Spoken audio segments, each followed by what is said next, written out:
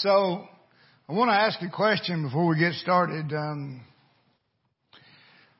Lord in His providence has kind of contributed a few things to my sermon this morning. Some from Dylan and some from Brett and I were talking about aches and pains earlier and hurting and sickness and all the things going on with the people that are sick that we love and care about. And so I just want you to think about that for a minute.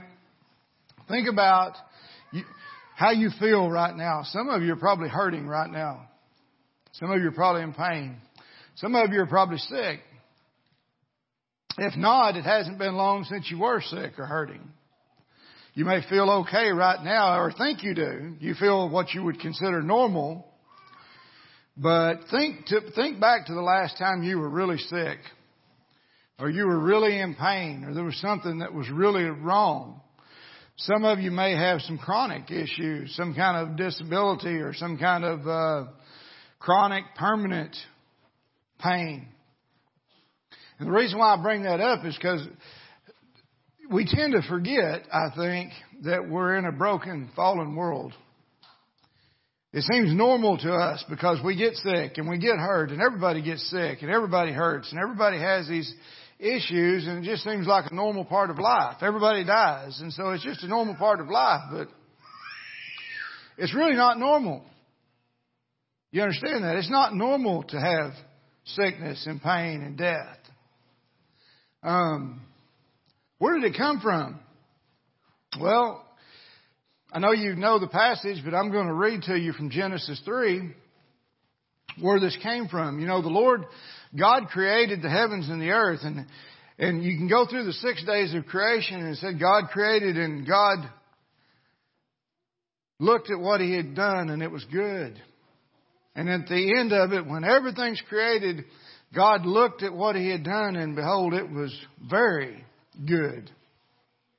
There was no sickness, no death,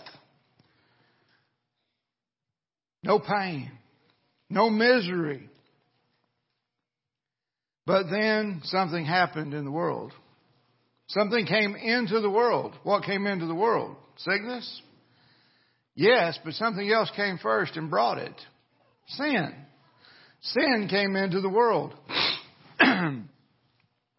And almost everyone in our culture, our society, has some kind of an idea of the story of how Adam and Eve are living in a perfect garden and the serpent comes and tempts them to eat this fruit that God has told them not to eat of, and so they do.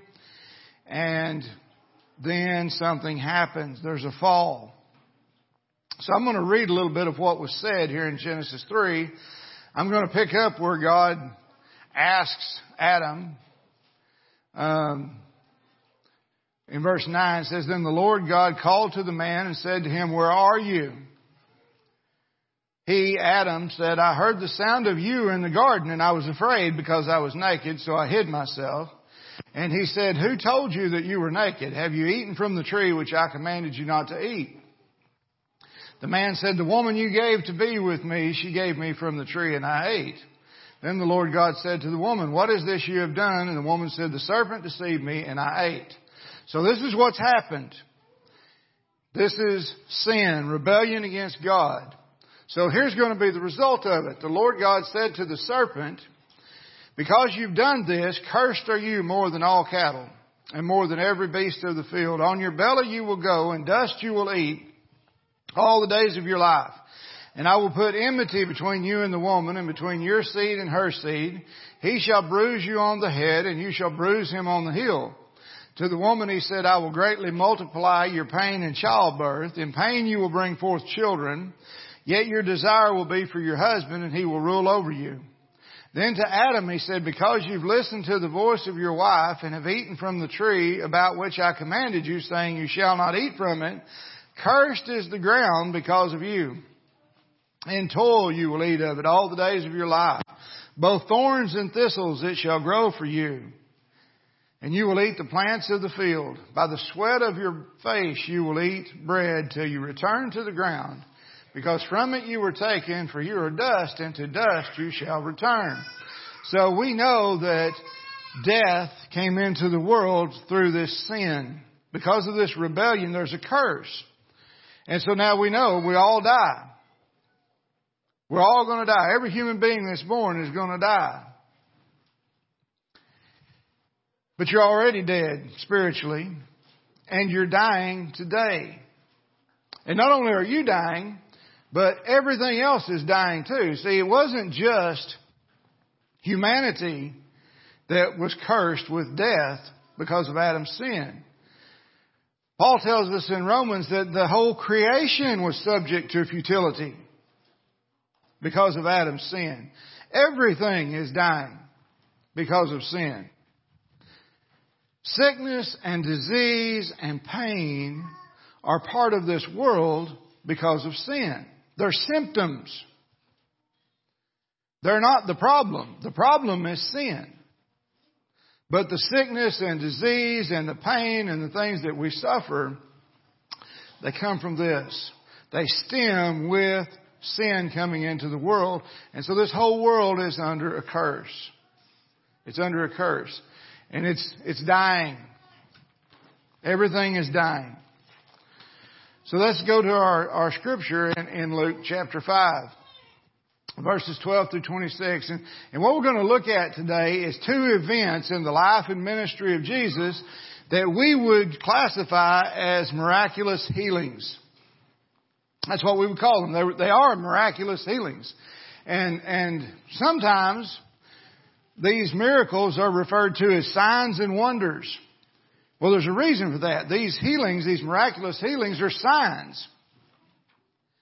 And what we're going to see is that these two healings there truly are signs that they're signs of who Jesus is. And they're signs of the greater healing reality that God was accomplishing through Jesus in His earthly ministry. That's what these healings point to. They point to who Jesus is, and they also show us, they're a picture of the work that He was doing in His incarnation. So let me read through it. While He, Jesus, was in one of the cities, behold, there was a man covered with leprosy. And when he saw Jesus, he fell on his face and implored Him, saying, Lord, if you are willing, you can make me clean. And he stretched out his hand and touched him, saying, I am willing, be cleansed. And immediately the leprosy left him.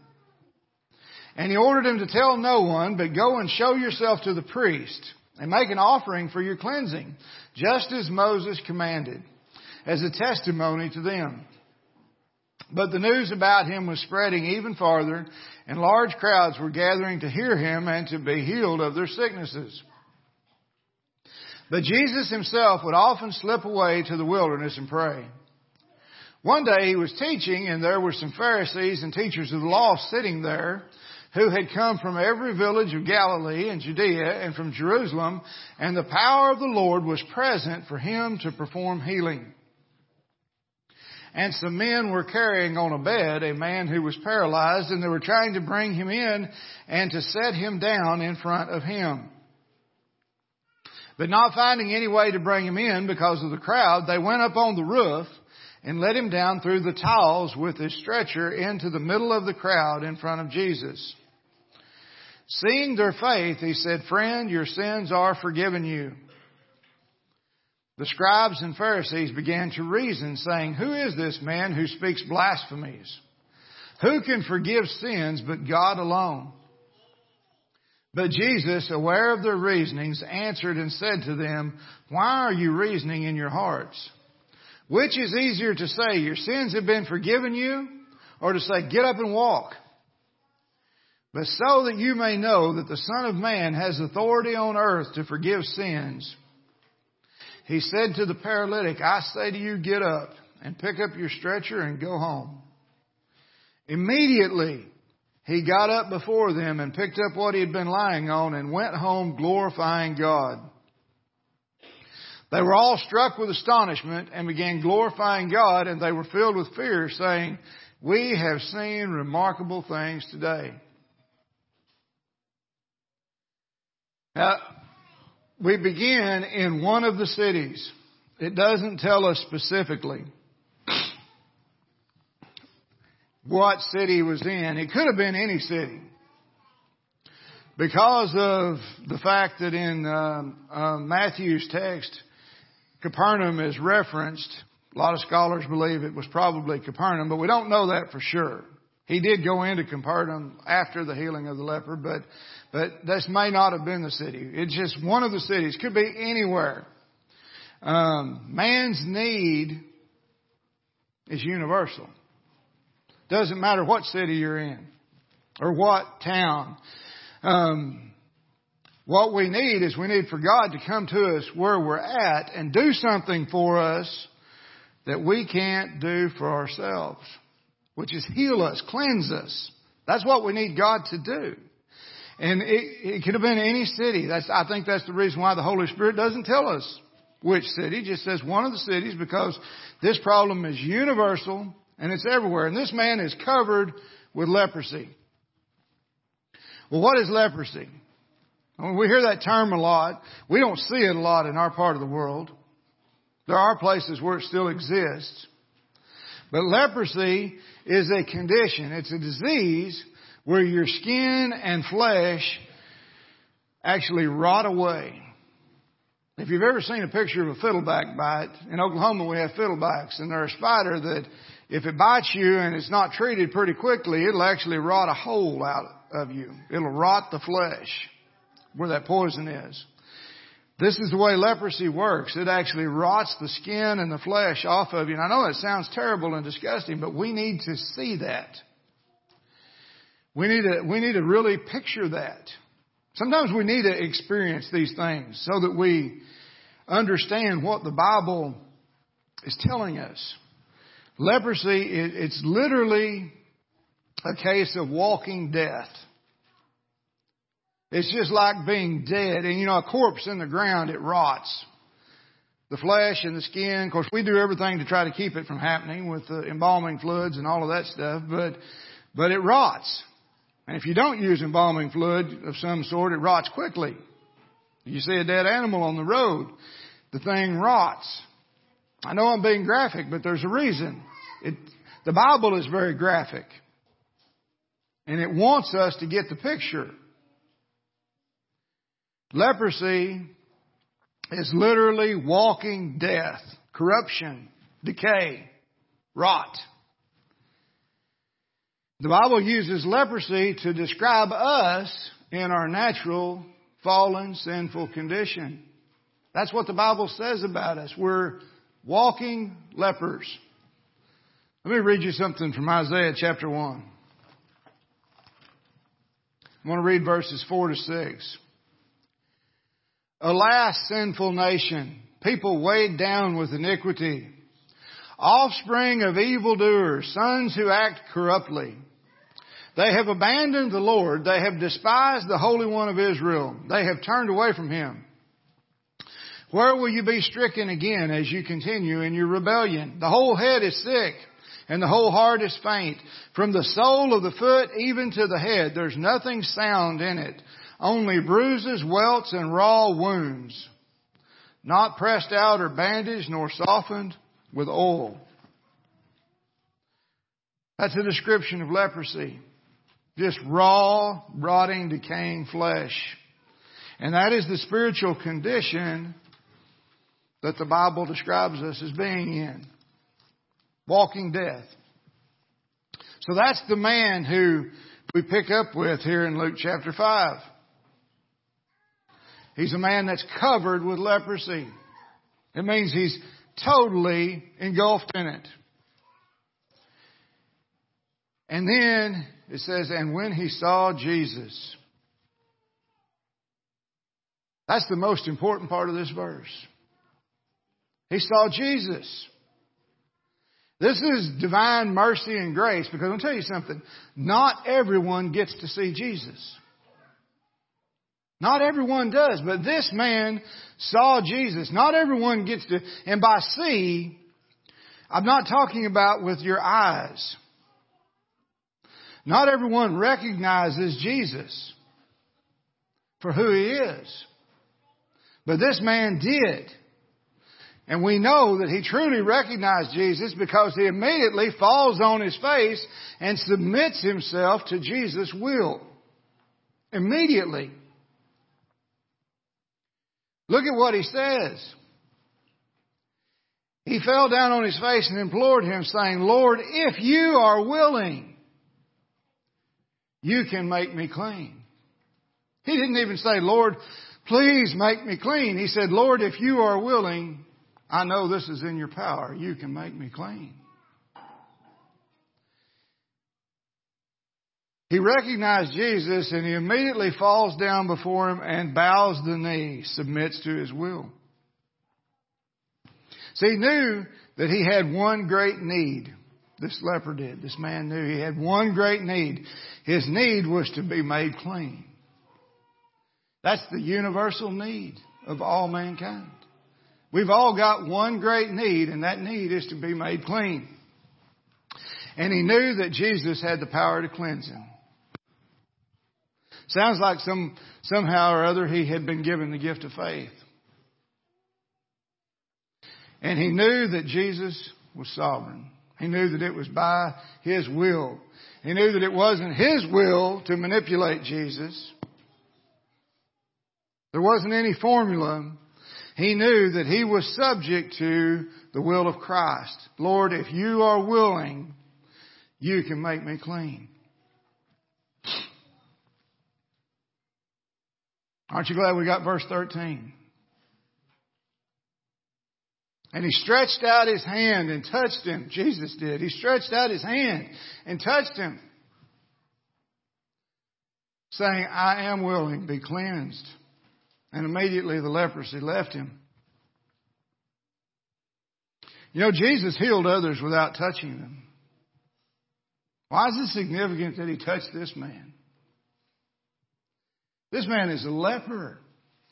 There were strict laws about quarantine, separation. You couldn't come into the city.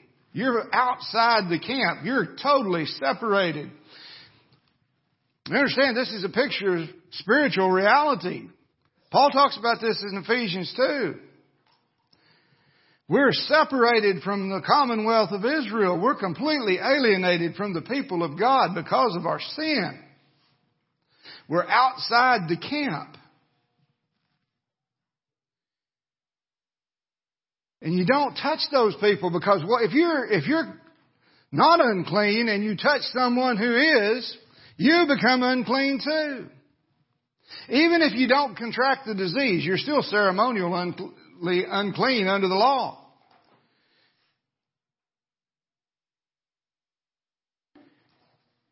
Jesus never did anything by accident or randomly.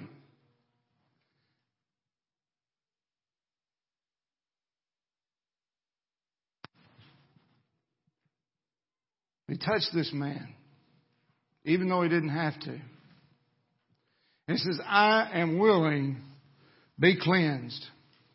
Let me read you something from John chapter 6. I'm going to read verses 37 through 40. I'm going to read a few different places. You don't have to turn there, but you can if you like. In John 6, 37 through 40, Jesus is in a discussion with some unbelieving Jews, and he says, all that the Father gives me will come to me. Just like this man did. He was given to Jesus by the Father. He was given the gift of faith. He comes to Jesus. He says, all the Father gives me will come to me, and the one who comes to me I will certainly not cast out. For I have come down from heaven not to do my own will, but the will of Him who sent me. This is the will of Him who sent me, that of all that He's given me I lose nothing, but raise it up on the last day. For this is the will of my Father, that everyone who beholds the Son, everyone who sees Jesus, recognizes Him, and believes in Him will have eternal life, and I myself will raise him up on the last day. He's willing. Don't you fear. If you see Jesus, He's willing. Come to Him. and be cleansed. It says immediately the leprosy left him.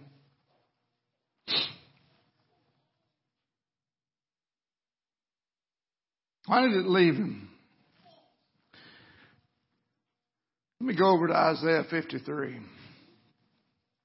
I'm going to read verses 4 through 6. It says, "Surely our griefs he himself bore, and our sorrows he carried. Yet we ourselves esteemed him stricken, smitten of God and afflicted, but he was pierced through for our transgressions.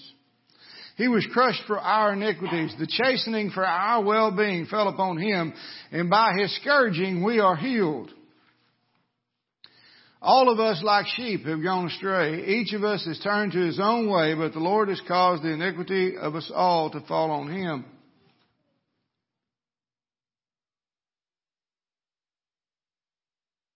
He touched him.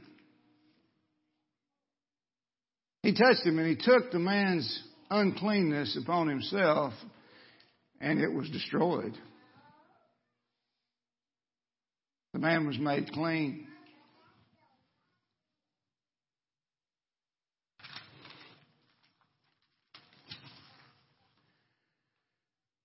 Verse 14, "And he ordered him to tell no one, but go and show yourself to the priest and make an offering for your cleansing, just as Moses commanded as a testimony to them." Why would he do that? Why would he say, when he says don't tell anyone, he's not saying this is a secret. That's not what he's telling him. He's saying don't go out saying that there's somebody else operating out here outside of the law, outside of the way things are done. He's saying, don't do that. What I want you to do right now is I want you to go show yourself to the priest, do everything according to what the Scriptures say. When a person is healed from leprosy, I want you to do what the Scriptures say. There's an offering to be made. This is what the Scriptures have outlined. I want you to follow the Scriptures. Go take this offering to the priest. Show yourself to him.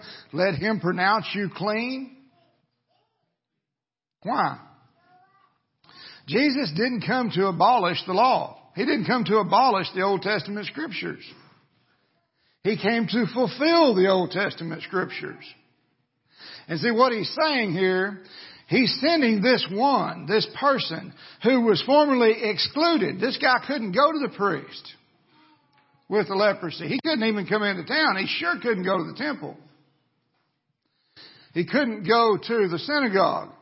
But he's telling him, go show yourself to the priest. This one who's excluded from God's people because of uncleanness. Let him see you and pronounce you clean.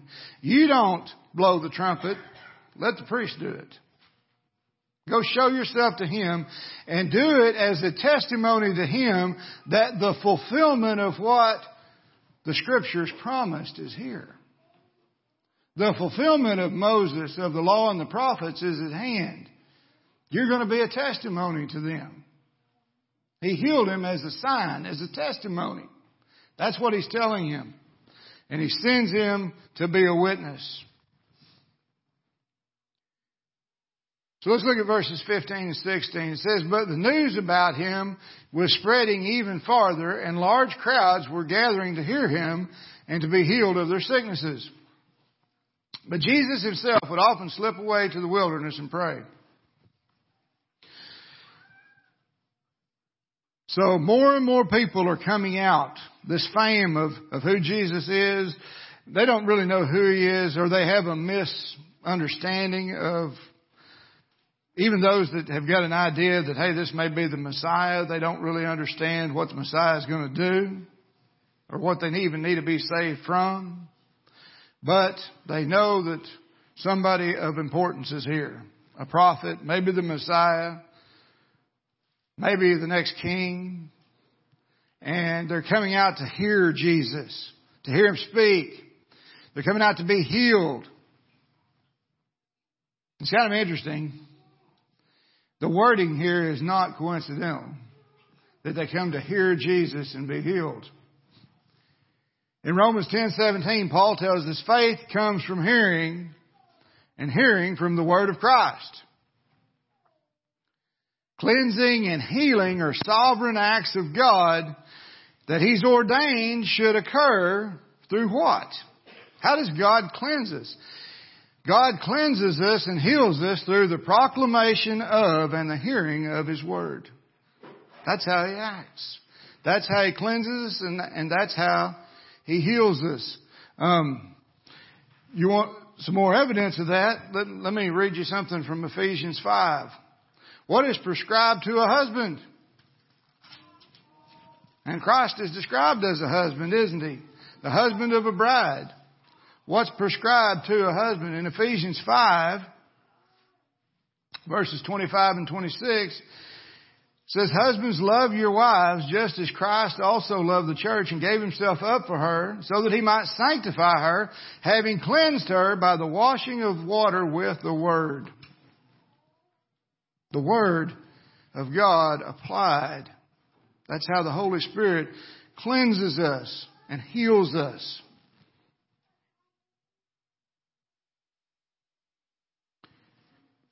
It says that Jesus would often slip away to the wilderness and pray.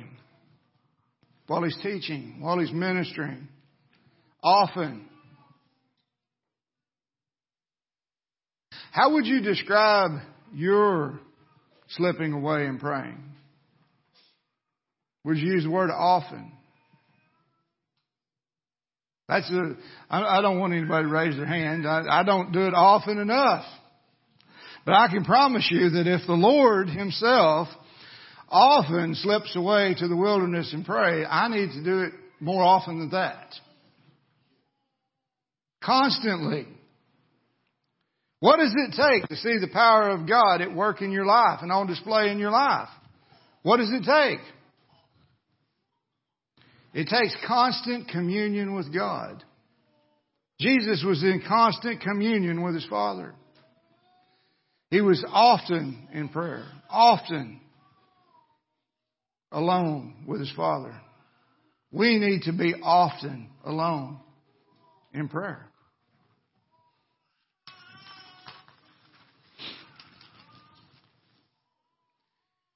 And now we'll look at the next event in verse 17.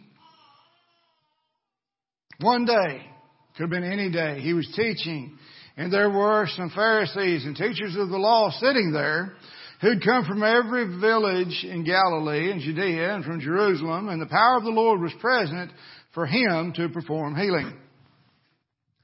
Now,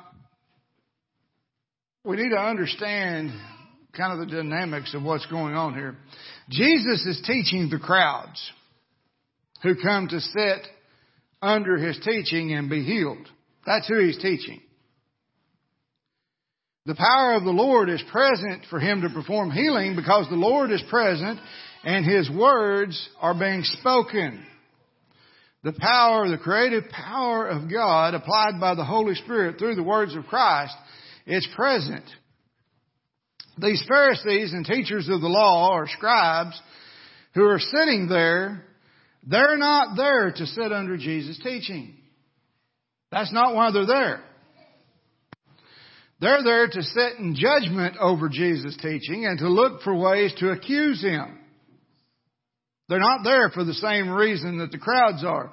The crowd is there to sit under Jesus' teaching and be healed.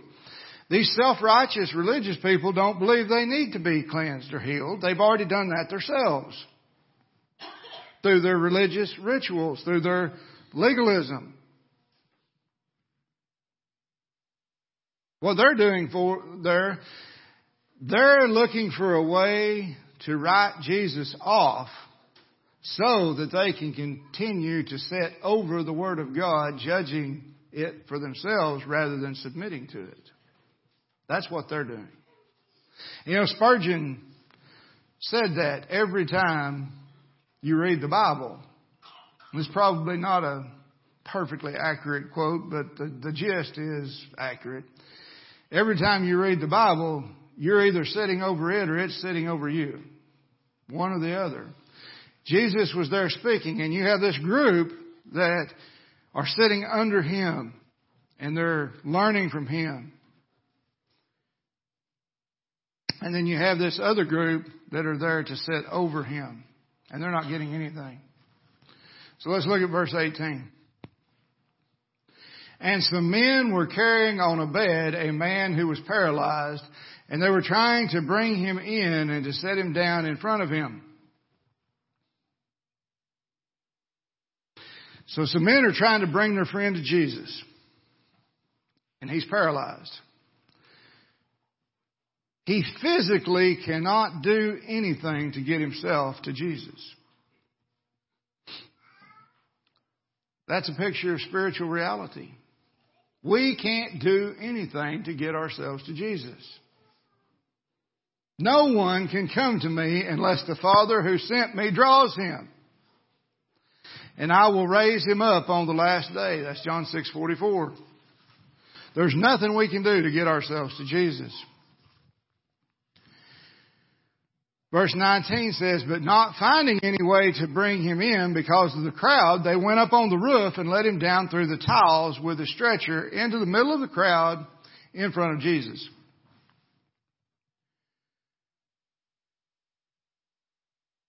Now, I've heard this preached before. I've seen pictures of what people thought this might look like.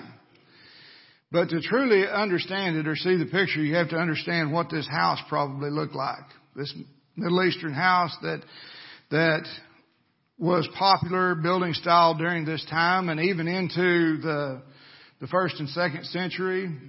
This would have been where most of your churches would have been a house like this in the first and second century. And the house is a square with a courtyard in the middle of it. So the house is kind of around, and it's got a flat roof, and then there's this open square in the middle of the house, and hanging out over that square from the flat roof are some kind of shades. Could be like a tent shade, or it could be like tiles that are just hanging out from the edge of the roof, and the purpose of them is just to is for shade for the courtyard. So what would have happened, and most of these houses had stairs exterior going up to the roof. And so what would have happened is these guys would have taken their friend and they would have carried him up the stairs onto this flat roof, and then they removed one of those shade tiles. Jesus is evidently in the courtyard in the middle of this house teaching, and they removed one of these shade tiles, and that's where they let him down at. So, although I really like the sentiment that I have heard that I want friends that'll tear the roof off to get me to Jesus, that's a good sentiment, but that's probably not exactly the picture. But they still went to great lengths. They still climbed up on the roof. They still did not let the obstacles deter them. They didn't let the crowd stop them from bringing their friend to Jesus. How many obstacles are too many when it comes to bringing your friends and loved ones to Jesus? How many? At what point would you decide, well, it's just too much? I'd like for them to be saved. I'd like for them to know the Lord, but it's just too much. How determined should we be? I think we should be determined enough that as long as there's life in us and them, that we should continue to bring them to Jesus. And there's a reason for that. The reason is in verse 20. Jesus, seeing their faith, He said, friend, your sins are forgiven you. Seeing their faith. What we really believe is always demonstrated by what we do. It always works itself out in we can say we believe anything. A lot of us know people who claim to be Christian, but there's absolutely no evidence of it in their lives. What we truly believe works itself out in our behavior.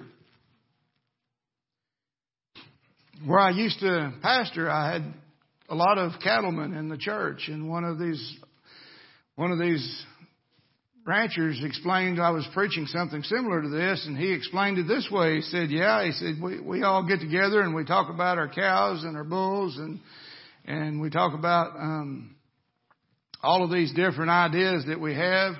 He said, but if you want to know what I really think, just go look and see what's in my pasture.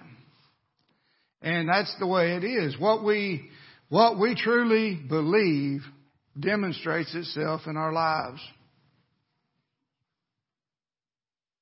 And it demonstrated itself in what they did. Not just the friends, but the paralyzed man. For him to let them lower him down from a roof, just hang him out over the courtyard and lower him down. This guy's helpless. There's nothing he can do if they drop him. But he believes that Jesus is where he needs to go. They believe that, and he believes that. They believe that Jesus is his only hope. He believes that Jesus is his only hope. They have faith. And Jesus rewards their faith by meeting the man's greatest need. And healing his true disease first. Instead of focusing on the outward symptom, what does he say? Friend, your sins are forgiven you. That's his greatest need. His greatest need is to have, all of these things, all these maladies that we have. Think of the worst thing, your worst pain. It's a symptom. Cancer is a symptom. Physical defects and death is a symptom. Physical death is a symptom of our spiritual death. It's a symptom of the sin, the curse that we're under because of sin. And Jesus goes right to the heart. Now, he did this intentionally. Jesus could have just wowed the crowd right there and healed the man and not had any controversy. He'd have been talked up. Oh yeah, the Pharisees, they'd have gone back and bragged on him and all of this stuff. This guy's a great healer. But that's not what he did. And there's nothing random or coincidental about the way Jesus ever did anything. He did it this way to demonstrate spiritual reality. It says the scribes and the Pharisees began to reason, saying, who is this man who speaks blasphemies? Who can forgive sins but God alone? So see, what they're showing here is they're showing that they're not sitting under the Word of God. They're looking for a way to manipulate the Word of God. They're sitting over Jesus. They're judging Him rather than submitting to Him. You see the difference between them and the leper that we read about a while ago. He comes and he immediately submits himself to Jesus, but they're not. They're going to sit over Him and judge Him. But they're right. Only God can forgive sins. The whole thing's intentional. Jesus has baited a trap for them is what He's done. He's made it just like He sent the leper who He cleansed to the priest to let the priest declare him clean. And so testify to the truth that the one who truly makes clean has come into the world. He's set these scribes and Pharisees up to where they just told the world who He is. And then He's going to show it. He's going to demonstrate it. Let's look at verses 22 and 23. But Jesus, aware of their reasonings, answered and said to them, why are you reasoning in your hearts? Which is easier to say, your sins have been forgiven you, or to say, get up and walk?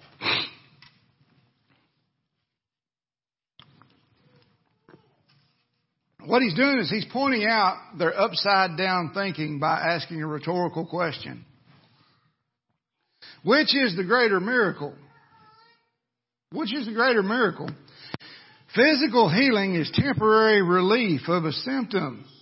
of the true disease. And it doesn't matter. I mean, think about this. We know Jesus raised Lazarus from the dead, but you know what happened to Lazarus? He died. It was temporary relief. But because Jesus gave Lazarus spiritual life, he lives forever. He healed his greatest need. Not through a physical healing, but through a spiritual healing. Forgiveness of sin is permanent healing of the real illness, our real problem. Verse 24, he says, but so that you may know that the Son of Man has authority on earth to forgive sins. He said to the paralytic, I say to you, get up and pick up your stretcher and go home.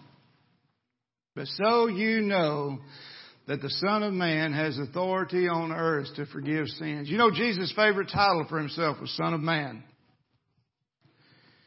By using this title,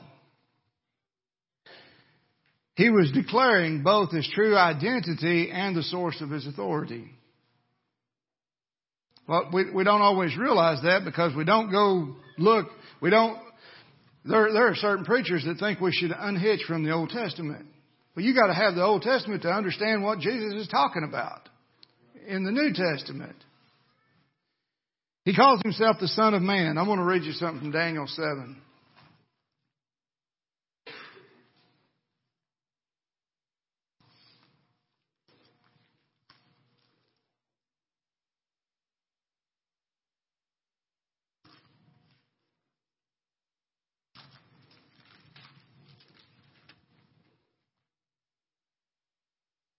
You ever get lost and not be able to find your place? Daniel 7, verses 13 and 14. I kept looking. This is a vision that the prophet Daniel's having. He said, I kept looking in the night visions, and behold, with the clouds of heaven, one like a son of man was coming. And he came up to the Ancient of Days, and he was presented before him. And to him, this Son of Man, was given dominion, glory, and a kingdom, that all the peoples, nations, and men of every language might serve him. His dominion is an everlasting dominion which will not pass away, and his kingdom is one which will not be destroyed. Jesus is declaring, I am the King.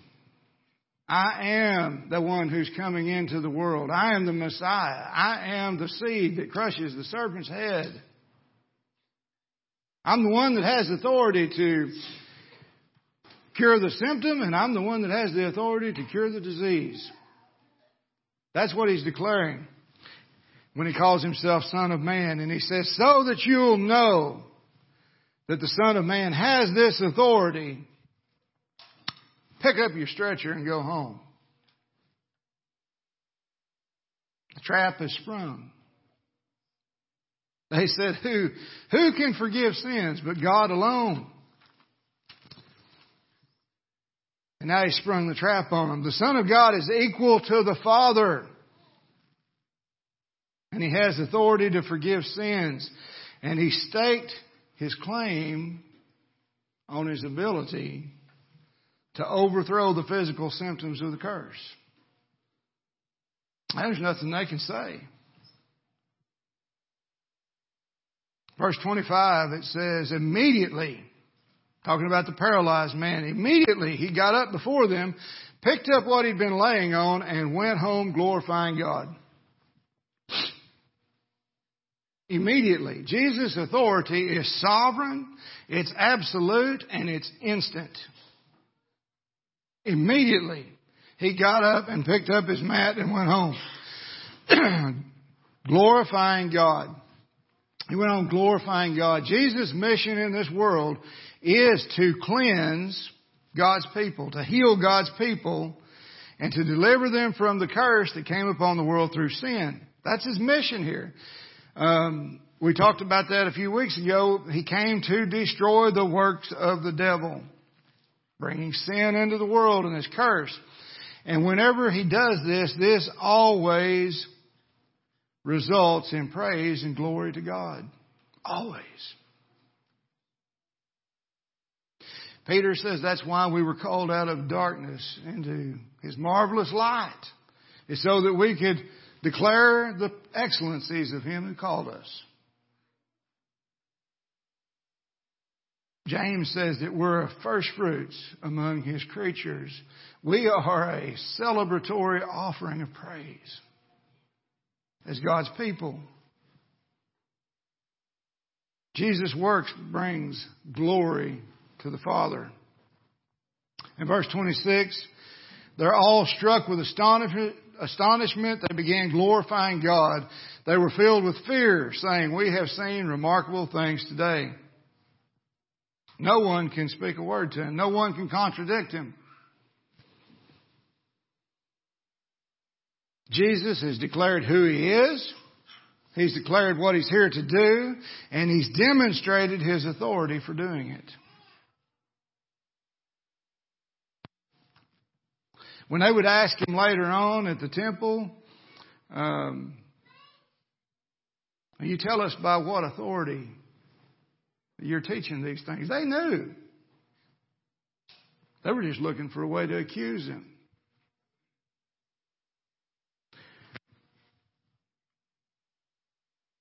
These things that we're looking at, these healings, Jesus could have come and He could have healed disease everywhere. And He did heal lots of diseases, but they're for signs.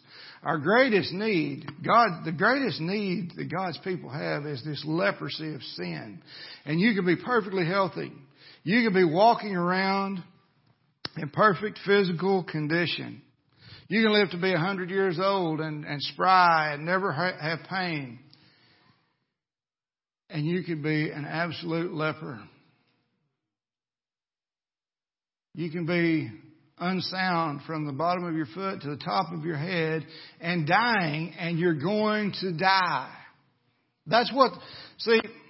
People who have physical leprosy or cancer or heart disease or chronic pain or some other sort of a physical malady, they have a warning ahead of time. This is a symptom that is showing us the disease. It's a physical representation of spiritual reality. It's showing us the truth. You're under a curse. You're dying. And if you continue in this state, if you don't see Jesus, if He doesn't make you clean, you're going to die eternally. You're physically dying now, no matter how healthy you look on the outside. And you're going to die. And the only hope that you have is that He touches you and makes you clean. There's a reason why He touched that leper. When He came into this world, He couldn't heal us from our real illness without touching us. He prayed to the Father, "Father, if there's any other way, let this cup pass from me." Now, Jesus, as God, wasn't trying to change the Father's will. That's another subject we'll get into at a different time. But what He's demonstrating for us is that there is no other way. He had to come and take on human flesh, take on our infirmities. He was made a curse for us. He humbled Himself.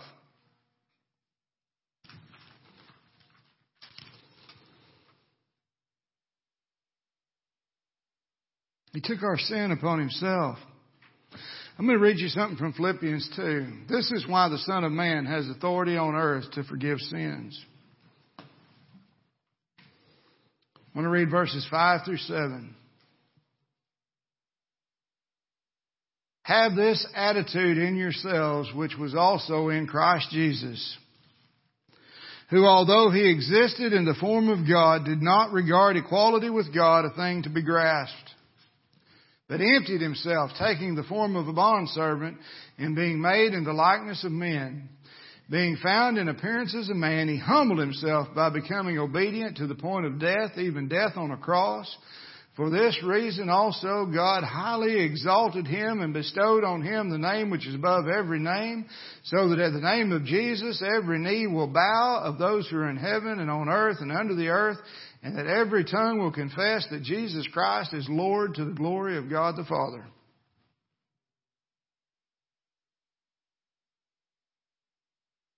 He reached down and touched us. He makes us clean. And not only that, He's going to make it all clean. There's going to be a new heavens and a new earth, and we're going to have new bodies. And yeah, we could look at it and say, won't it be great that we won't have pain? Won't it be great that we won't have the sin that brings the pain? That's what we're looking for. There will be no corruption, because the thing that produces the corruption will not be here anymore, because He has healed us and cleansed us.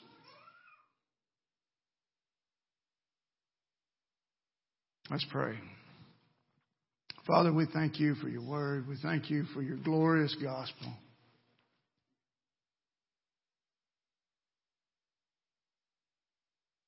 We thank You for what You've done for us in the work of Your Son. The healing that You've given us. The cleansing. That You are making all things new. Lord, we ask that You stir us up with a vision of this glory and give us passion to bring people to Jesus. To proclaim this truth so that people will see You. That You are the only hope. That You are death.